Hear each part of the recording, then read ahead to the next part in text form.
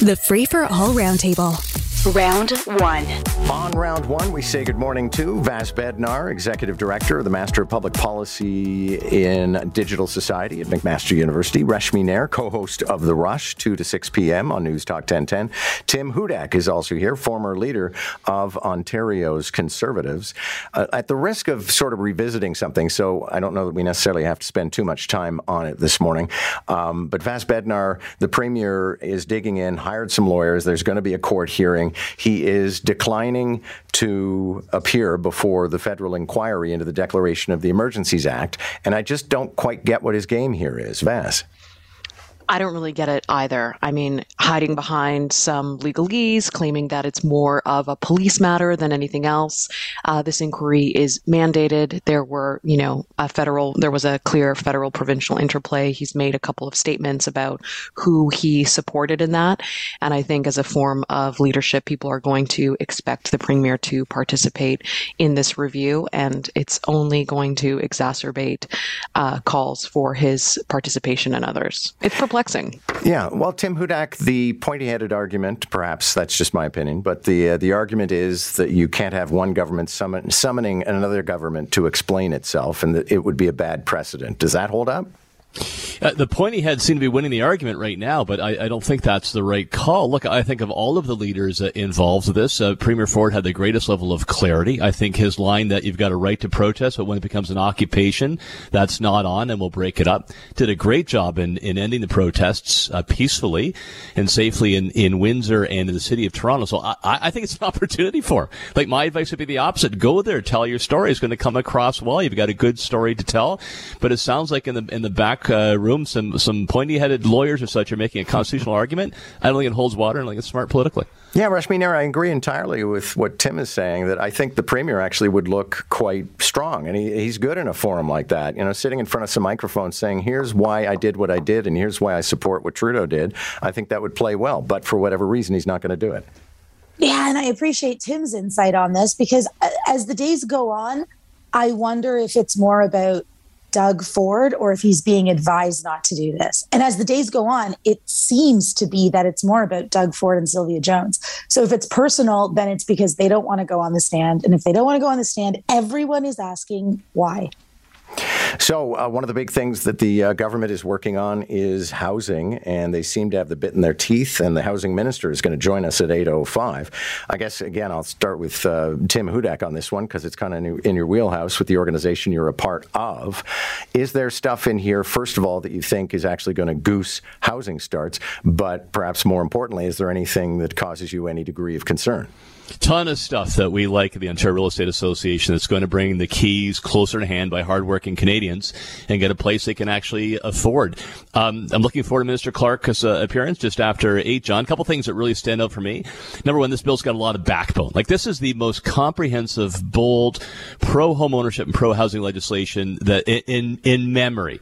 And it stands up to the NIMBY forces that are one of the main causes why homes can't get built. It takes away a lot of the tactics they use to delay projects, make them more expensive, and cancel them. And number two, I like the accountability, John. The bill will actually set out targets for how many homes per big municipality to get to the 1.5 million homes over 10 years. For example, Toronto has a target of 285,000 homes in that time period. Mississauga, 120,000. Hamilton, 47,000. I like this because you can set the target and say to the municipality, you hit that target, all right, then you're going to get that transit project. You're going to get that arena. If you don't hit your target and you close your doors to new residences, well, your project goes to the bottom of the list. I think it's brilliant. Okay. Reshmi, your thoughts? And as an addendum to what Tim was just saying, not all objections to hyperdevelopment are the result of NIMBYism. I mean, in my own neighborhood, I just don't think you need like a 65-story tower. I'd be happy with 30.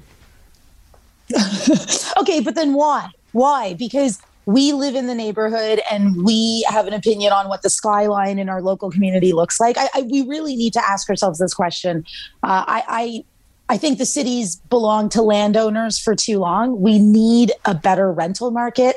Rent is never going to go down. You're not going to see rent control in this city.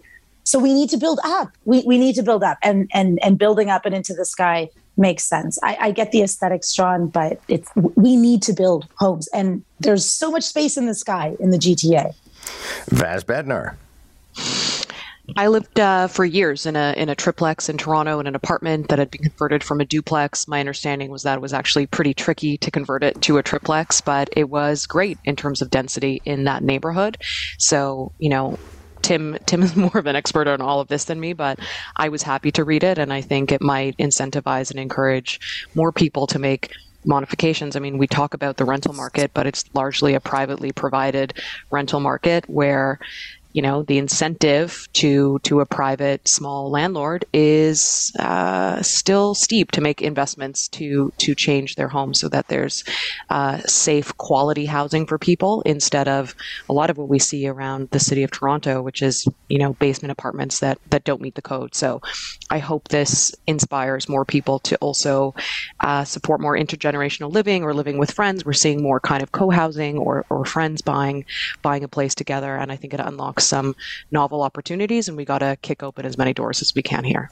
There are several women from Commonwealth nations, including Canadians, who are in a detention camp in Syria, and some of them have been there for half a decade. Some of them are also raising kids there. They had left their countries in order to marry ISIS soldiers. Then they started to regret it, ended up in the detention camps, and now one of them, at the very least, Kimberly Pullman, is being repatriated to Canada. Reshmi, I'll start with you. I watched a documentary about these women and spent most of it thinking what unsympathetic individuals they are. But then I also found myself wondering if we were rescuing them from another cult, maybe the Moonies, then people wouldn't be as enraged. Yeah, but do we rescue people from cults around the world just because of their nationality? Like, I'm Canadian and I made mistakes abroad and now I want to be saved. It's an interesting discussion, but the more these stories pop up, the more I lean towards you made a mistake first, you're Canadian second. Okay. Vass, do you think that somebody who makes a mistake, and it's a huge one, and, some of these women, not necessarily this one, married men who decapitated people on video, that maybe you should have to stew in a concentration camp for the rest of your life?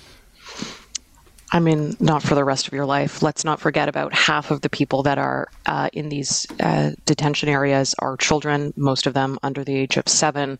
So Canada has been making some interesting interventions, mostly led, it seems, like maybe a privately hired lawyer.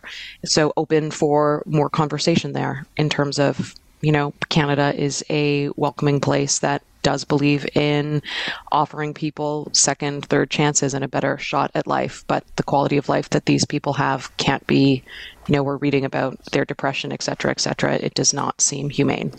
And Tim Hudak, last word on this file. We don't have to like these women to necessarily give them the duty of care that a citizen of Canada gets. I'm getting soft here, John. They married the enemy. Absolutely. These were monsters who were, killing other Canadians and others from across the world. But man, when you're young, you make dumb calls. It's an extremely stupid call, but you're 18, 19, you've been in a detention camp now for 7 years. At the end of the day, I'm with Vass on this one. I think that some forgiveness here is in order. And if they've learned from this tough lesson, bring them home. Owing to somebody being reassigned to a new job in New Zealand, there are now more women in their House of Parliament than men. Vass, is that genuinely significant? I mean, I thought it was pretty cool. It doesn't seem like it's happening in the city of Brampton. Hey-o. But, we talk about the importance of women in Parliament and women seeing other women succeed in that regard. So, when we start to play that raw numbers game, it gets a little bit boring in that binary, but I think it's novel for them that they tip that way, and it's certainly an interesting thing to call out, and certainly historic. So I think it's pretty cool. Is it going to fundamentally change their policymaking and the priorities that they have?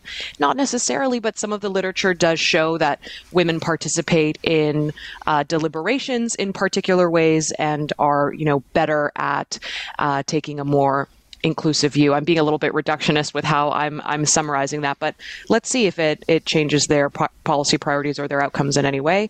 That remains to be seen. But for now, I think it's okay to do a little confetti cannon for them. All right. Reshmi, actually, New Zealand is joining a half dozen nations in the world that apparently have parity or better in their parliaments for women.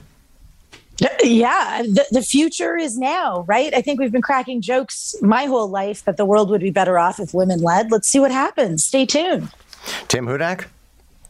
My last speech in the legislature, as I bid farewell after 21 years, said that nothing would make this dad more proud than if one of my daughters, ended up there someday. I then joked, of course, that Deb and I being, much on the conservative side, they'll rebel and there'll be a Doc Martin sporting tan wearing socialist on the bench. But, God bless them that they got there, right? I'd love to see this, how they did this in New Zealand. And maybe it was, as I said, just good examples. Strong women leaders attracting more. Because as somebody who spent, as leader, a lot of time recruiting women to run for office, it was harder. I found women candidates often looked at the family and their life more broadly. Men tend to be a bit more selfish. And quite frankly, men tend to be more arrogant, right? Oh, yeah, this is made for me. I can do it.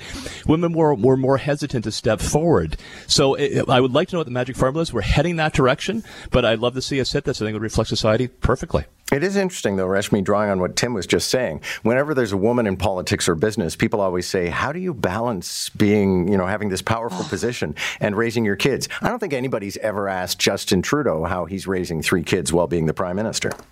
Yeah, no. And it needs to be part of the discussion, this assumption that the woman carries more of the work of the family and the household. We are probably better at it. We're probably more efficient. We get it done in a better way. Yeah. But men should try. Thank you all. That's our time. Reshmi Nair, Vass Bednar, and Tim Hudak. And we're just drawing close to the 8 o'clock news. But just actually one last pivot from the final thought that we had. And Reshmi and Tim were commenting on this sort of idea that, women have to balance things, but men who have kids aren't really all that heavily involved.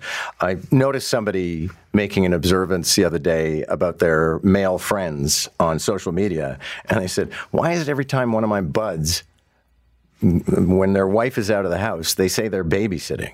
Aren't they just parenting? Catch the Round Table, Round 1 at 7:45, Round 2 at 8:45. Weekday mornings on More in the Morning. News Talk 1010 Toronto.